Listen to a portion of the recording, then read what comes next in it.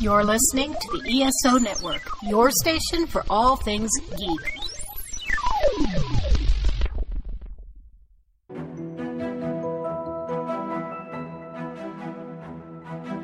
If you've ever been curious about the real or fictional worlds,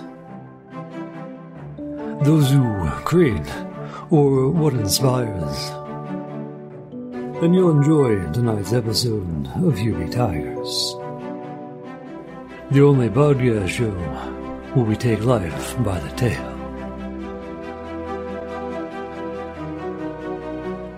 This is Here Be Tigers.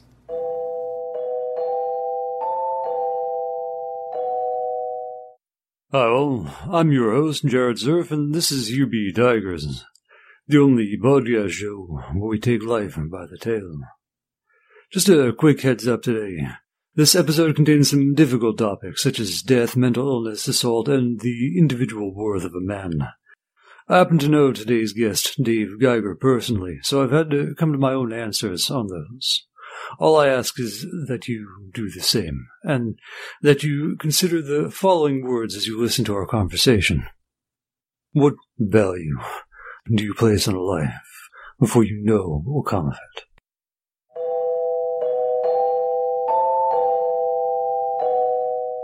Here with me today is Dave Geiger, author of In the Matter of Edwin Potter. And Dave, how would you describe yourself? How would I describe myself? I guess by this time I am an advocate for the mentally ill. I have mental illness, and I am also involved with the court system as a result of having mental illness. I had a breakdown back in 1979.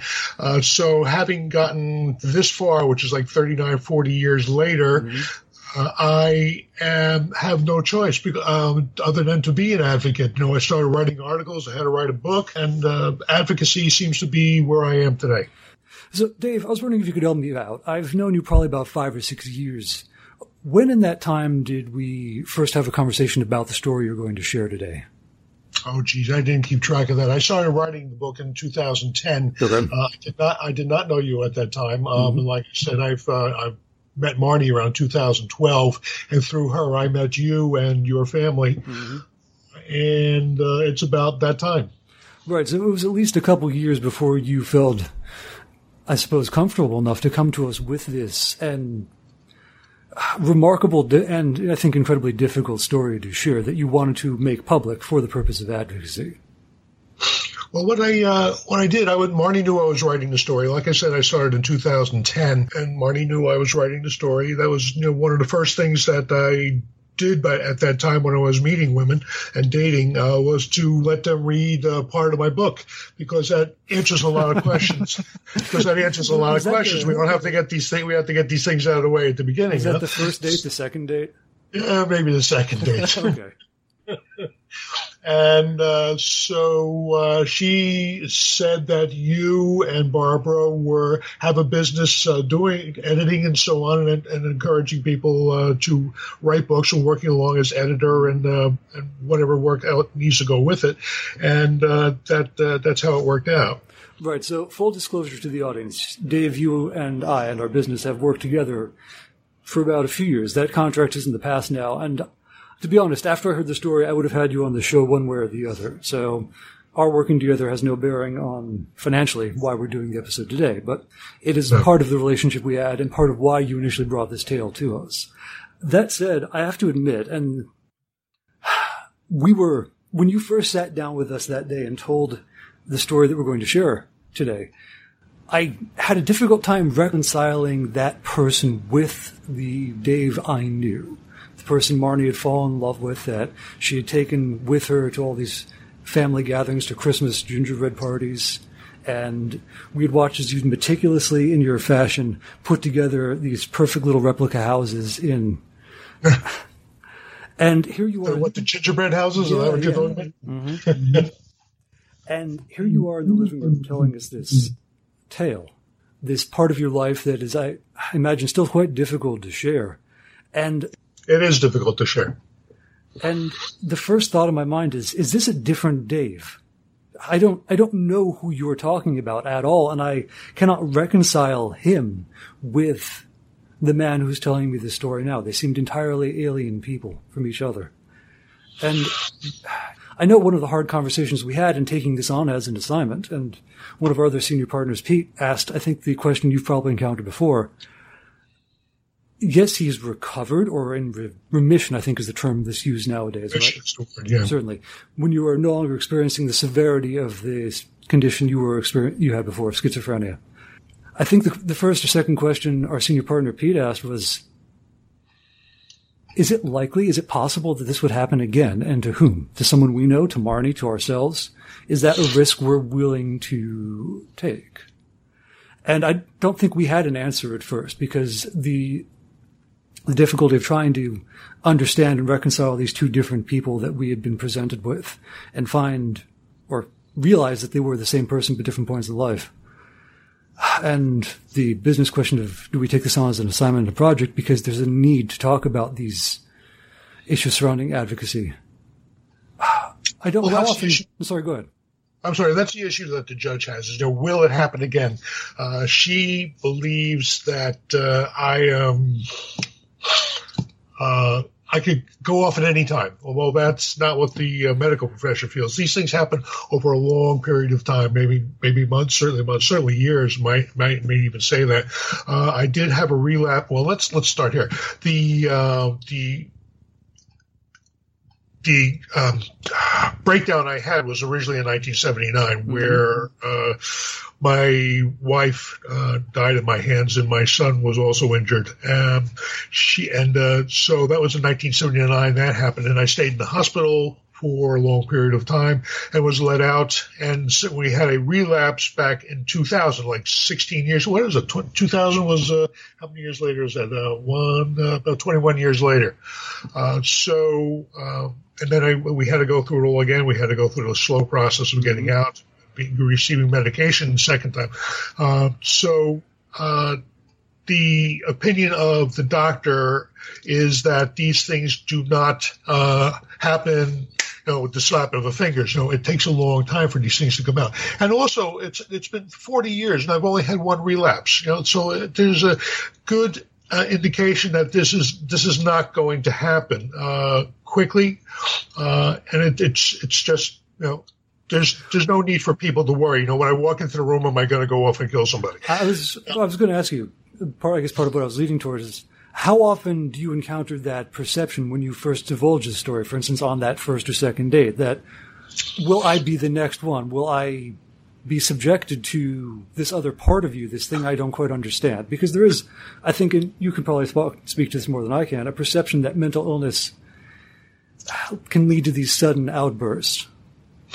I have not had a problem with that in meeting people. However, in dating, and this goes back a number of years, sure. And however, in dating, the people who are most opposed to meeting with me or have the worst opinion of me as the people who have mental illness in their family. And so probably they see it every day and dealing with the issues that the sick individual has. They look at me as just one more and they don't want to have anything to do with me. But I have not had a problem with people. In the work world, again, we're talking about something else again. The employers do not want to take me on because I have mental illness. They don't want to take it. But the same as problem is with people who are or who have gotten out of prison, they want to take them on either, so we all have to be perfect in the world of work if we ever want to get a job. And we're trying to address that now. I know there's so much to talk about, and I think that's always part of the problem with this, because there really is. I wrote a book. And you would think that in the writing of the book, you'd be able to contain the reality in that.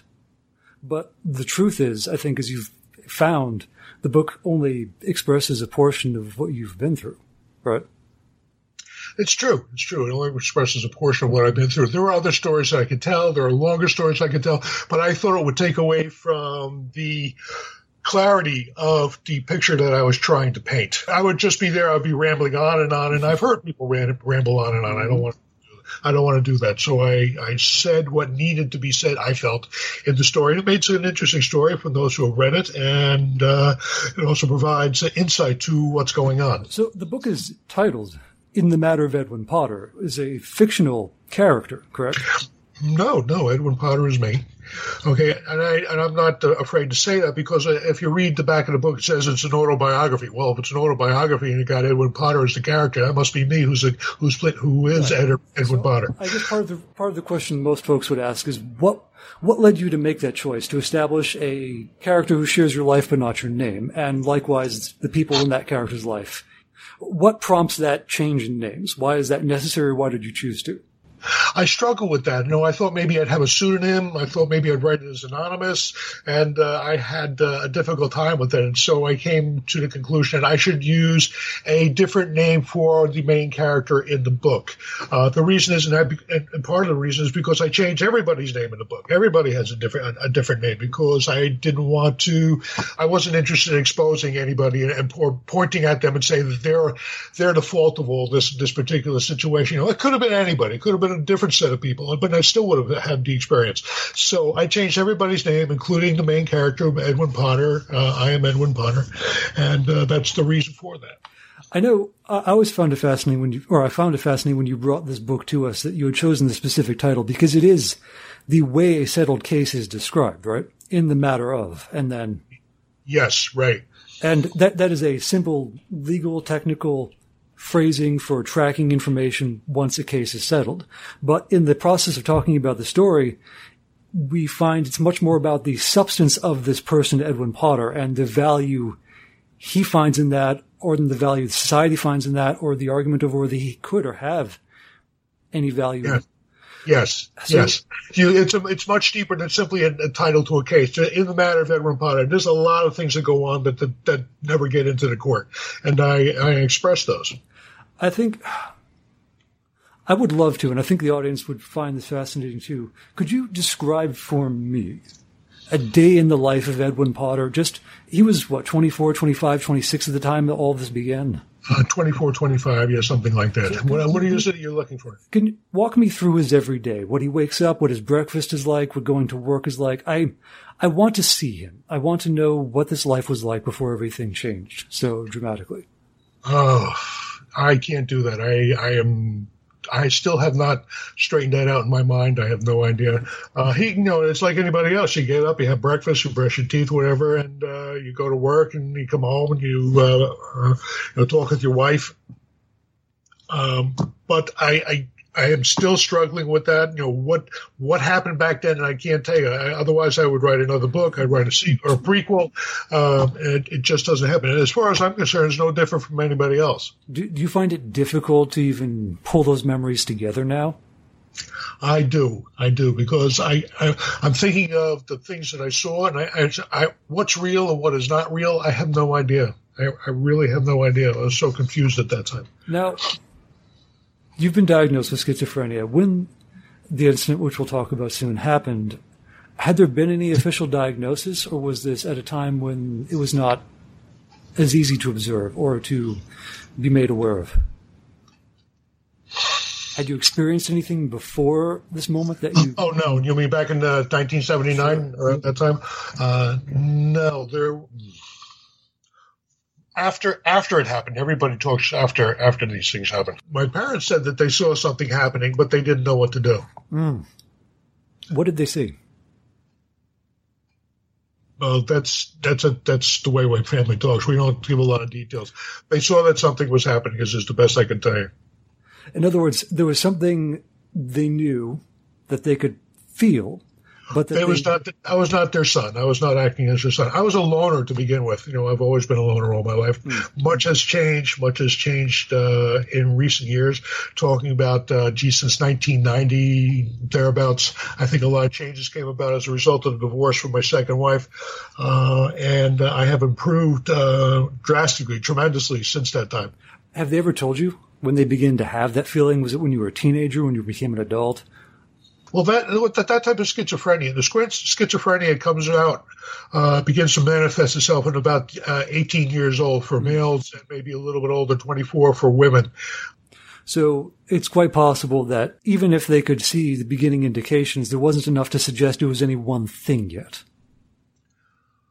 That's hard to tell. That I don't have the medical training. Sure. So it's hard to answer your question. No, I'm trying to, I suppose, see what that whole family life is like before this, because our understanding of mental illness now, how we diagnose it, how we define it, is so different. Well, in some ways so different, in others not so much. So Edwin is at 23, 24, 25. Where was he working at the time? ITT. ITT. And what did he do? I was an engineer, and I was working on power supplies at that time. Okay. What was his role day to day? Was there a particular part of the project he was assigned? Well, yeah, we designed power supplies. Whatever it was a military contractor, and they designed communications equipment, and my job was to help design the power supplies that would go in there. And why that role? Was it something about that particular kind of work that you found fascinating? No, I was an engineer, and that was part of what I was trained to do. I was interested in the communications field, and this was the job I was able to get. So when it started with power supplies, as time goes by, I would hope to get something else going. So part of schizophrenia is the inability to discern what you're experiencing from what is happening, or what is happening is what is happening. You have a hard time discerning what's real and what is not. You describe in the book a certain particular type of, I suppose we call it a delusion, that took hold of you so severely, and it did tie into your work. Could you walk us through that or describe that view of the world, what it felt like for Edwin when this realization came to him? Well, that is described in the book, but the problem that Edwin was experiencing is that he had this delusion that his employer was going to make the project succeed, bring the project to a successful conclusion. Okay, but he's not prepared. He's only a young man. He has no idea how to run a multi-million-dollar project with all the people that are involved and all the things that have to be done. He was not prepared. He was scared to death, and he eventually quit his job. That's not in the book. The quitting of the job was at his wife's discretion. He was deeply involved in religion, and his wife's argument was that you should become a minister, quit your job, become a minister. God will provide. And that just doesn't happen. So I'd like to sit for a moment on that argument, because these are real fears I think anyone in their 20s goes through, that I am untrained, I am unprepared for the life I'm in now. I have a wife, I have a child, I have to provide for them, but I am terrified of the failure that will undermine all of that. And now you're having this argument with your wife who's saying it's fine, God will give us a new way to provide. That was her argument, yes. I know it's difficult to talk about her, but can we see her for a bit? Can you tell me what she was like? She was a beautiful woman, but she did not go beyond high school, and she was deeply involved with religion. I believe it was more of a personality cult that she was involved with, and I was involved with it too during college. But after I graduated, I'm working in the real world, have a job and things to do, and so what. I started to change. We were involved, my wife and I were involved in a Protestant church, the Assembly of God. And I was a Catholic, and I started saying, no, this Assembly of God business is not for me. I'm going to go back to being a Catholic, and she was against that. These things I do remember. But you married despite that conflict. Yes, because I loved her. Did you meet her initially at this gathering of faith, or was that something that she brought you to afterward? No, it was at this gathering of faith. We met in college, maybe sophomore year.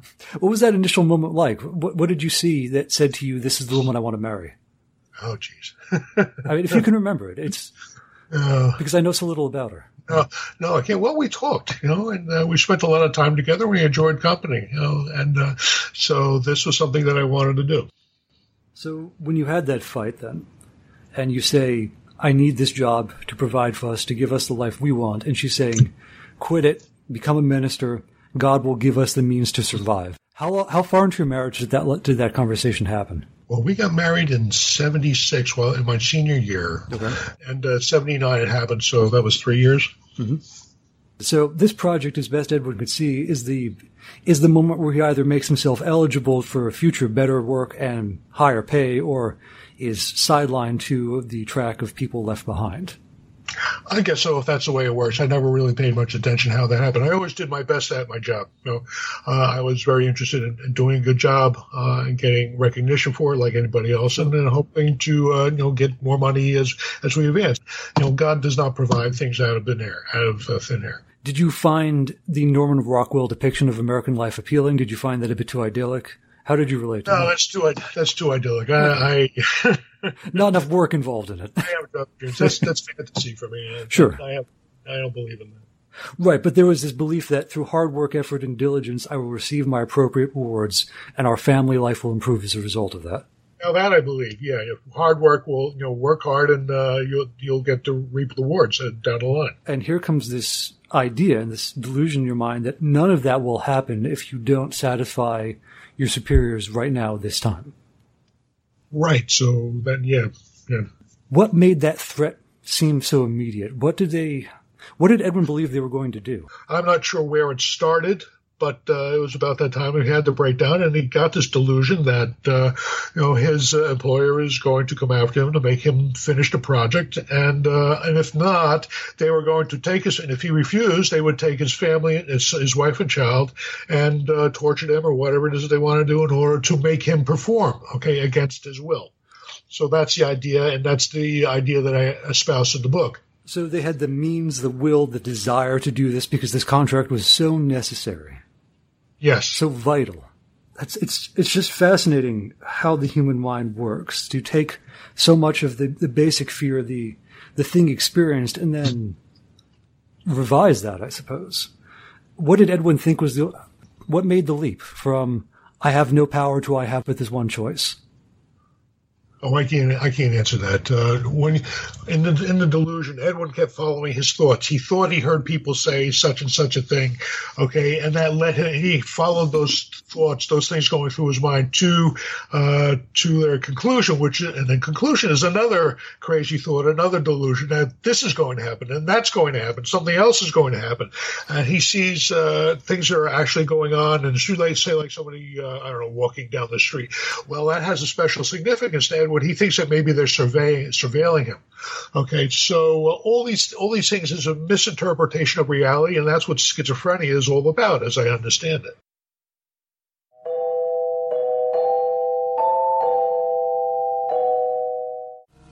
Okay, let's talk about the Flopcast. Where every week we drink a lot of coffee and we talk about comic books, Movies, conventions, music, Saturday morning cartoons. Oh, don't forget the coffee. Lots of weird, obscure pop culture stuff from the 70s and 80s. And chickens. Yeah, chickens. This will be the stupidest half hour of your week. We guarantee it. You can find us on the ESO network and flopcast.net.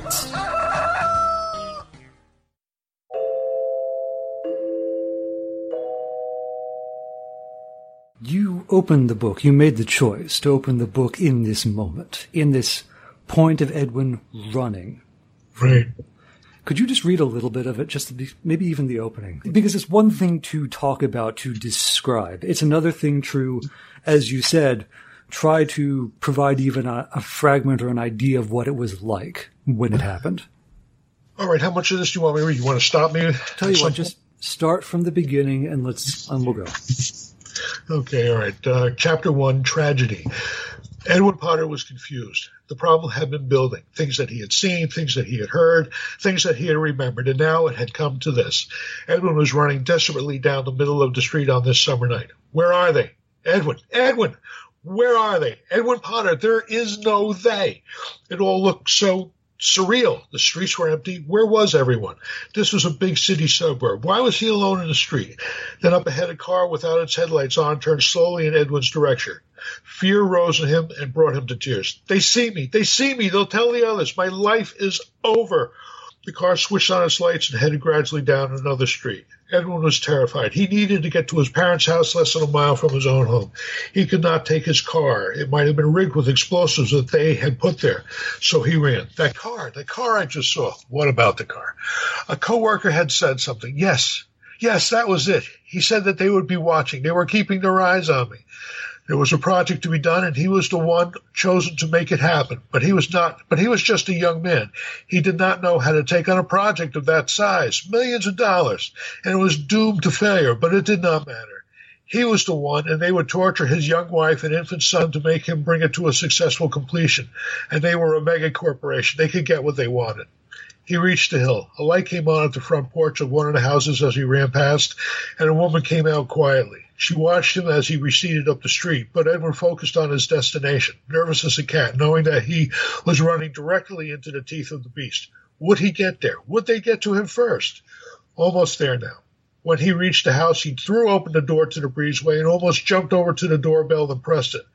No one answered, so he opened the screen door and started to hammer the inside door with his fist. He saw the lights come on.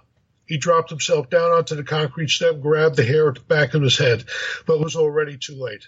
His father came to the door. "What are you doing? What are you kicking the door for?" What had he done? Edwin had to choose. Should he trust this man? Yes, there was no choice. If this man were a part of their plan, Edwin would lose. If not, they would be waiting for him elsewhere. Edwin blurted out breathlessly, "I killed my wife and son." "What?" "I killed my wife and son." His mother by this time had come to the door. "What is all this commotion about?" His father replied in a hushed voice, "He said that he killed Amy and Denny." "Call the police." "Wait. Call an ambulance first." She turned back inside hurriedly. He bent down and put his arm around his son. "You didn't hurt anybody. Don't say that. Come inside." Edwin went into the kitchen and sat in his chair. His father sat in his own chair and kept an eye on his son. Edwin could hear his mother on the telephone in the next room. In a minute, a police car pulled up in front of the house. Officer Frank Castellano got out and cautiously approached the kitchen door. "Derek, Mr. Potter?" "We're in here, Frank." "How is he?" "Not well." "Let's go into the other room and talk. Can your wife watch him?" "Ellen?" "Yes." "He wants you to watch Edwin for a minute." "Okay." Edwin watched all this happen. Was this clean-shaven young man in uniform really a policeman? How much was it costing them to have him come in a squad car to parade as a cop? How far were they willing to go? How big was this plot? Just how important was he, Edwin? The voices carried on in the other room about bringing him over to the police station and calling the county. "It might be easier to handle him if you come with us." "Okay. Okay, let's see if we can get him to come with us. If there's a problem, we won't force him. I'll call for backup." "Okay, let's see what he does." Edwin's father came back into the kitchen. "Ed, listen, we have to take you over to the police station. Can you come with us?" "Okay," he answered. He was getting in only deeper into the situation. How was he to get out? Officer Castellano opened the door. Edwin's father took his son by his arm and led him outside. "Over this way," said his father, guiding Edwin to the squad car. The officer led the way. Fear gripped Edwin. Would they kill him now? Was his father a part of it? Was this his father? He remembered more of what he had heard at work. They told him that this officer, would come to the house. Then Edwin and his father would be taken to the police station. All of it was coming true. Officer Castellano opened the rear door of the car. Edwin got in, followed by his father. The officer shut the door, then went around and got in at the driver's door. He radioed that they were leaving, and they drove quickly to the station. There, Edwin and his father were put into a holding cell while the police talked about the status of the situation. In the cell, Edwin squirmed on the bed so much that his father suggested that he lie on the floor, which he did, but to no avail. He tensed up even more. Then, all of a sudden, he went limp. And there he lay, motionless, his eyes glassy and unblinking. "Blink your eyes," his father said uncomfortably, covering him with his hand. Then he called to an officer nearby. "Can you give us a blanket? He must be in shock." The officer came over to take a look. "Okay." Some moments passed before the officer came back with a blanket that Edwin's father put over his son and covered his eyes. In the meantime, there was some discussion going on at the desk with the county about the action that should be taken at this time. They ascertained that there had been an incident at the home. Both of the injured were admitted to critical care at the local hospital. The result was that the police needed to put Edwin somewhere for the night. He would most probably be arraigned the next day, so the decision was that he would be put in the county jail. "Derek," called Officer Castellano. "Yes," answered Edwin's father. "The county is going to pick him up and bring him over to the jail. They'll be here when they get a chance." He said about 20 minutes. "I'm sorry." How do you feel right now? I think we prepped this very well. All the things that we're looking for, all the reasons why Edwin is doing these things, we've sort of led our listeners into an understanding of that. So I think, but no, I feel I used to be in tears when I read this. There were a lot of tears in writing this book. I feel I've covered it. I understand it. I've gotten over it. I've matured, and life goes on. But it was very hard to write this. I think this part one, is called Book of Tears, and there's lots of reasons for me to feel that. I don't think we had a single conversation about this book for over a year where you didn't break down in tears at some point. I remember. Yeah, just trying to describe the immensity of this. I still haven't gotten over it. There are times I still break out into tears. It's just a terrible situation. And it's done. It's done. It was me who did it. It's so hard to live with. But you got to go on. Life has got to go on. You can't just stop and let it rule your life and say there is no future. It's the end for me. You got to go on. You said before that you and your wife were both quite religious. Do you feel like you've been able to forgive yourself? Can you? You have to. If I can't forgive myself, I probably would have killed myself by now. It's been 40 years. If you remember Louis Costello, who grew up in Patterson, which is right down the road here, he became successful. But what happened? There was a problem. There was an incident at his house. His child drowned in a pool. Mm-hmm. Okay, he never forgave himself, and he drank himself to death. That's what happens. You got to forgive yourself, otherwise, the end is near. I guess we can say. Do you think you, David Geiger, not Edwin Potter, although that's the name we use for the book, do you think you, David Geiger, are worthy of forgiveness? Are worthy of forgiveness? By other people, not by yourself, but by your child, by his family, your wife's family? There is a lot of burdens that I live with, people hating me and so on and so forth.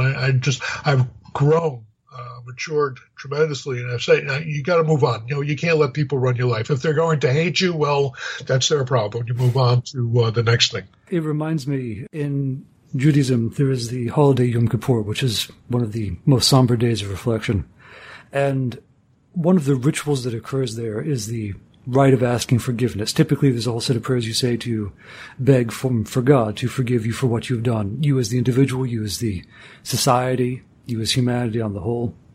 But there's a second set of rites where you ask for forgiveness from other individuals. And I always find it fascinating because as part of the process, you are allowed to ask each individual 3 times. And they can say no twice. But the third time, if they refuse forgiveness then they have committed a new crime upon themselves and you as well, that they must seek forgiveness for.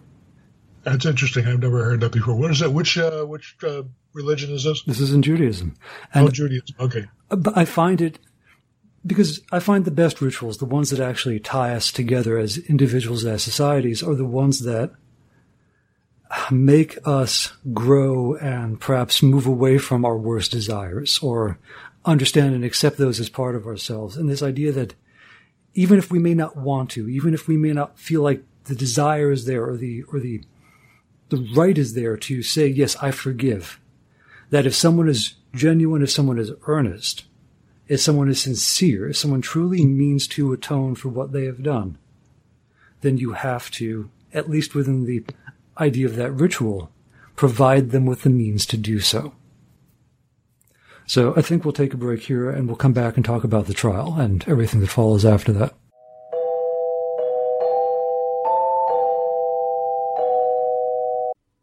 Well, hello everybody, and welcome to a very special commercial for We Podcast and We Know Things. Wow, a commercial? Yes, Sam, a commercial. You do this to me every time. Anyway, we are We Podcast and We Know Things, the single source for all of your nerdy news in gaming, TV, film, music, and all things pop culture. Heck, even wrestling. We're basically spreading the good word of nerd one episode at a time. Check us out here on the ESO Podcast Network and wherever fine podcasts are, including the iOS podcast app, CastBox, Spotify, iHeartRadio, and TuneIn. And be sure to follow us on Twitter and Instagram to keep up with all the goings-on in the nerdy world. Now back to your ESO Network podcast. Who's better than us?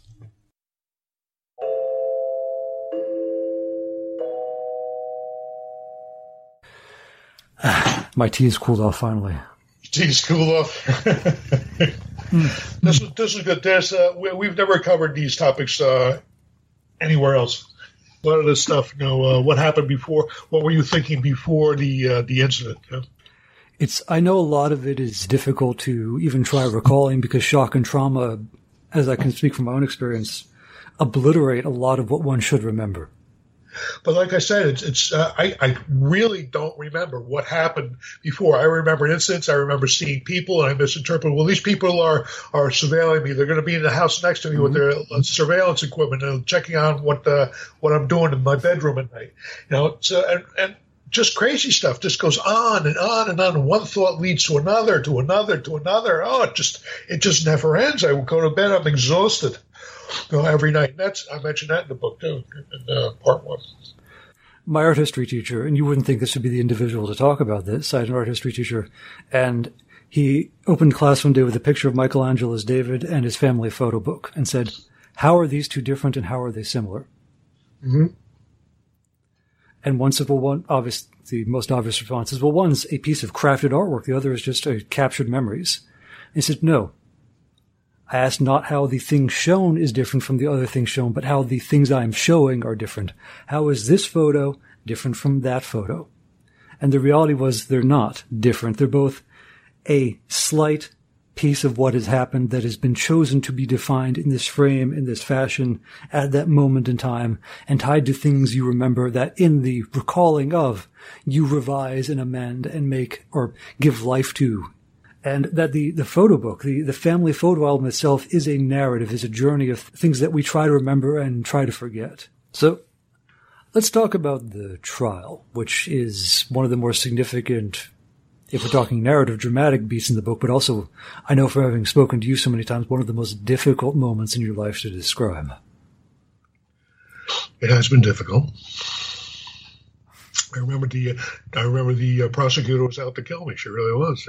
She says she had no belief that I was mentally ill, that I am mentally ill, and that what I did was purposeful and with complete intent, and she was going to have me executed. I'm not sure how that is. I'm not sure New Jersey had the death penalty at that time, but I was so confused. I believed definitely that that was going to be the penalty if she won the case, and I really didn't care. I wasn't going to be.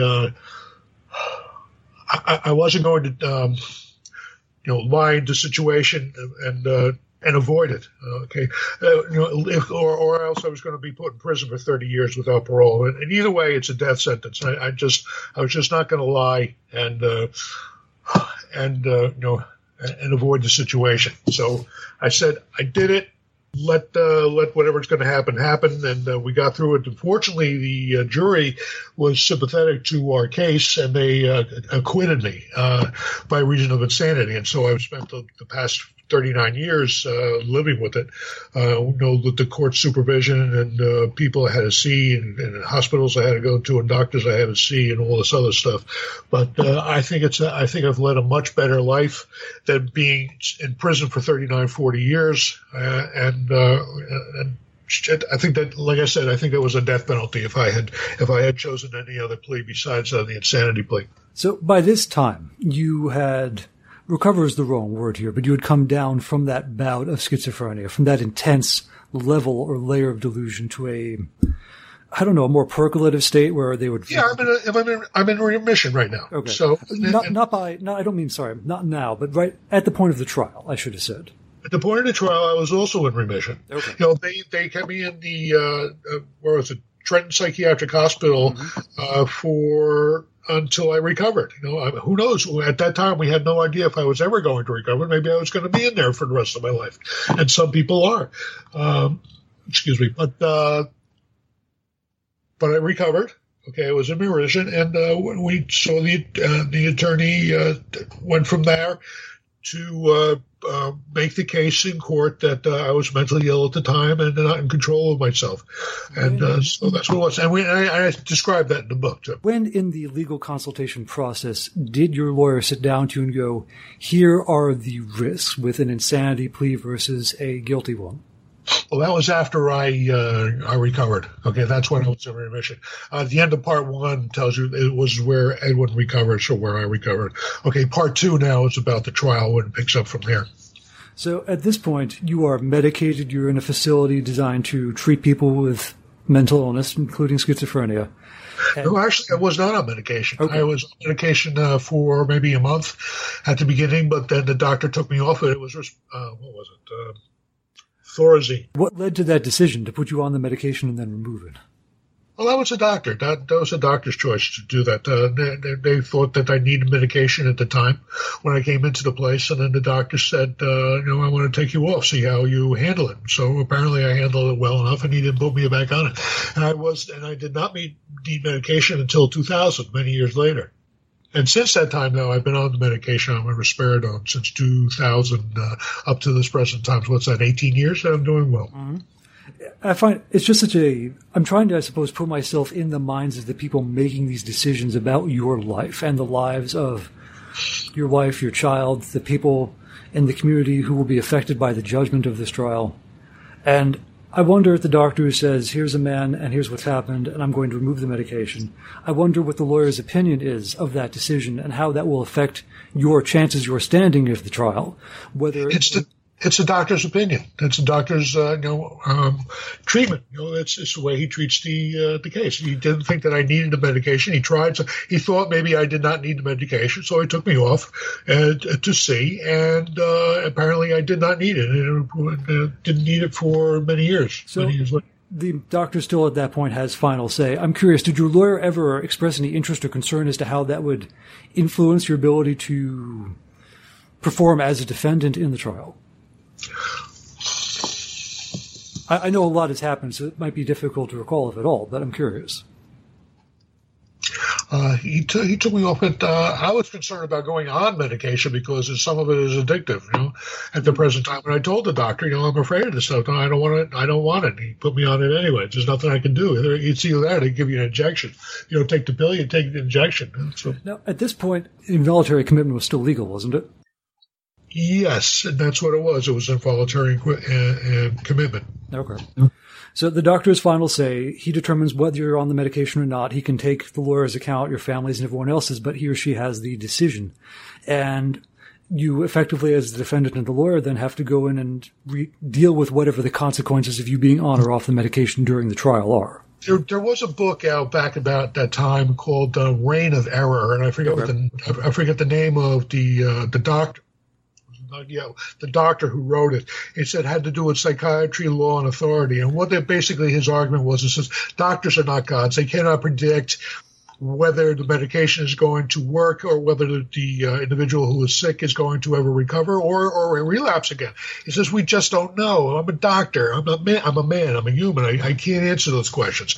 And that's what his argument was about that. So, but we give the doctor gives his opinion to the court, and the court decides whether they should believe it or not or go along with it. That's how it works today. How early in the process did the prosecutor come down to you and announce that she wanted you to be executed? Well, she didn't say it that way. How did she say it then? It was quite a colorful way from what I saw in the book, but how did she, what do you recall her saying? I think the first time I saw her was when I was actually behind bars and we were having, we were going to trial. I saw her psychiatrist prior to the trial and answered the questions as part of the follow-up that they had to do in order to present their cases to the court. But I don't think I actually saw the prosecutor herself until I was actually in the court building, okay, and locked up behind bars in the back room somewhere. And she came in and told me that she doesn't believe anything about that, me being sick. She thinks I'm well. It was all pre-planned or whatever it was she was saying. And that I will see to it that you are dealt with summarily. Dealt with summarily. By this point... Those aren't her words. Those are my words. Okay. By this point, of course, this is after your meeting with her psychiatrist and her receipt of that evaluation.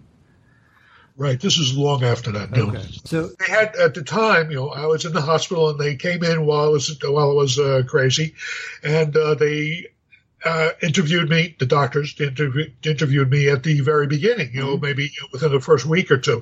And then we sat and waited for me to recover. And then I didn't and then we had the doctor's reports available to us by the time the trial was held. How long did it take before both the incident and the trial itself, how long did it take before that became a subject of public discourse? I think it was well over a year. I think that the decision of the court was in November of 1980. I just heard this from my attorney because he had to make up a case when we were asking for dismissal, so he had to go back and look at the records. When was the court decision made that I was mentally ill, and the decision made I was acquitted. All right, so he found it was in 1980, I believe it was. I think November. And the incident itself happened in July 1979. I seem to recall in the book that there was a point made about the newspapers discussing the situation. Yes, that was at the trial. Beforehand, I don't think they were too interested.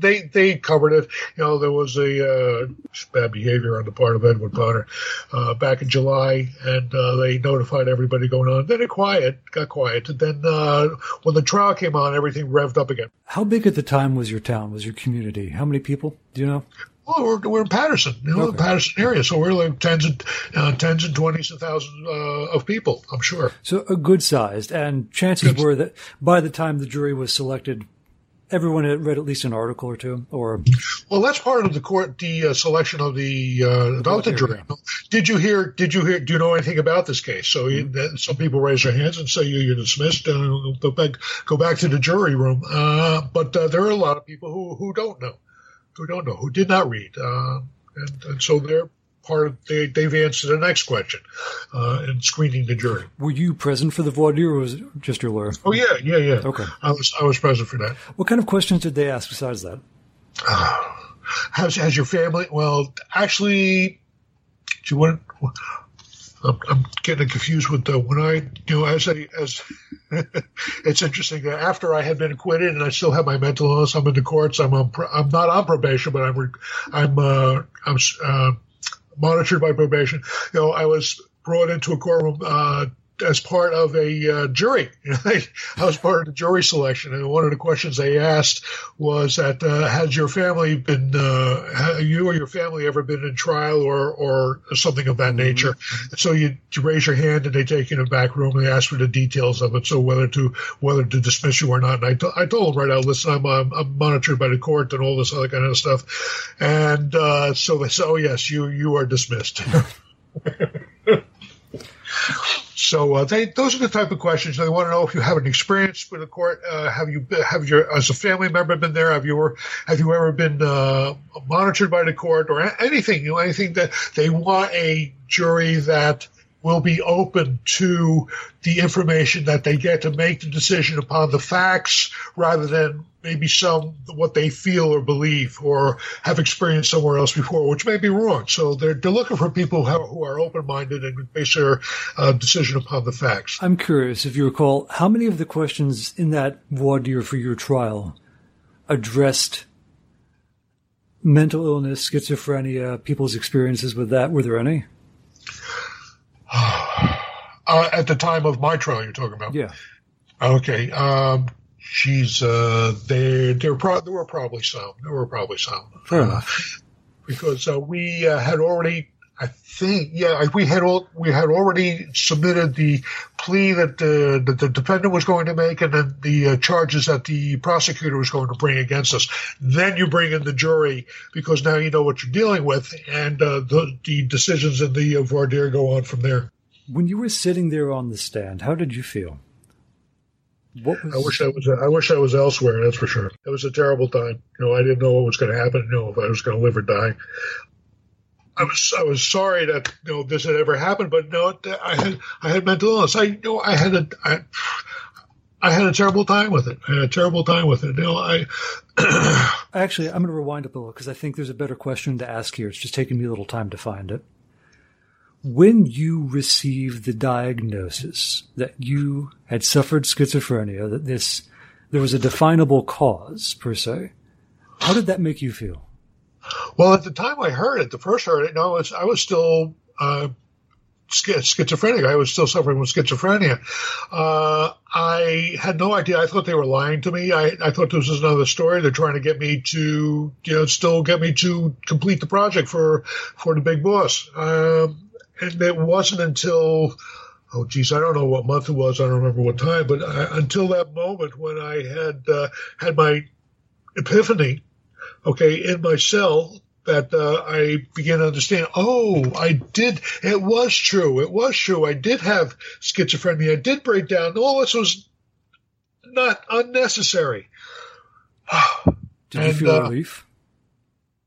No. What did you feel? No, I felt worse. Felt worse because, I had killed one person, almost killed another. And here I am in a mental hospital and facing trial and it was just terrible. It was just terrible. So when your lawyer comes to you and says, look, we can plead not guilty by reason of insanity, and here's the likelihood. It's about, I think you said a percent, 0.5% chance of success. Quarter of a percent success. So in all likelihood, they won't believe your plea. You'll be sentenced to life in prison or death. Your life will end regardless. But even if the plea is accepted, even if they believe your plea of insanity, that you have schizophrenia, if the evidence shows in favor of that, your life will still end. I was going to be stuck in a mental institution for the rest of my life, or I was going to be in prison for 30 years without parole, or I was going to be sentenced to death. Like I said, I was confused at the time. I didn't know if New Jersey had a death penalty at the time. They used to, but I didn't know if it was still in effect at that time. So, yeah, there were no good options. Here at 24, 25, it's over. 25 years old, facing these things. What made you decide to go with the plea? I told my attorney that I did not want to plead guilty to something I did not want to do. I thought I was saving my family. That's what, and I say that in the book. I thought I was saving my family. Saving them from the employer that I was facing, or I thought I was facing. I thought I was saving my family. And you understood after, at this point, that none of that was true. The fears themselves might have been real, but the plot, the plan, as it were, was not. There was no plot. There was no plot. If you want to know more about Dave's advocacy work on mental health, criminal justice, and prison reform, you can visit his site at www.david.geiger.com. You can also listen to his interview with author and job search strategist Bruce Hurwitz on the podcast show Bruce Hurwitz Presents. For more information on schizophrenia and related illnesses, SARDA, that's SARDAA.org, is a good place to start. And if you'd like to know more about issues pertaining to prisoner entry, recidivism, and reform, the John Jay College for Criminal Justice offers a wealth of programs, information, and events. You can also find additional links to other sources and sites in the show notes. So that's it for the show. If you like what you hear, you can leave us a review on Google Play, Stitcher, iTunes, or your favorite podcasting app, or show your support on Patreon. That's www.patreon.com/Jared Surf. And, of course, if you have a tale of your own to share, you can write to us at feedusyourtales@ubtigers.com. That's Tigers with a Y. See you all next time.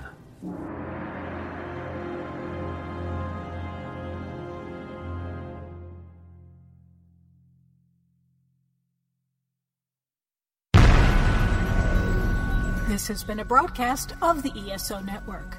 Be part of the crew and help support our shows by donating to our ESO Patreon or by shopping through Amazon.com or the TeePublic Store, which can all be found at www.esonetwork.com. The ESO Network, your station for all things geek.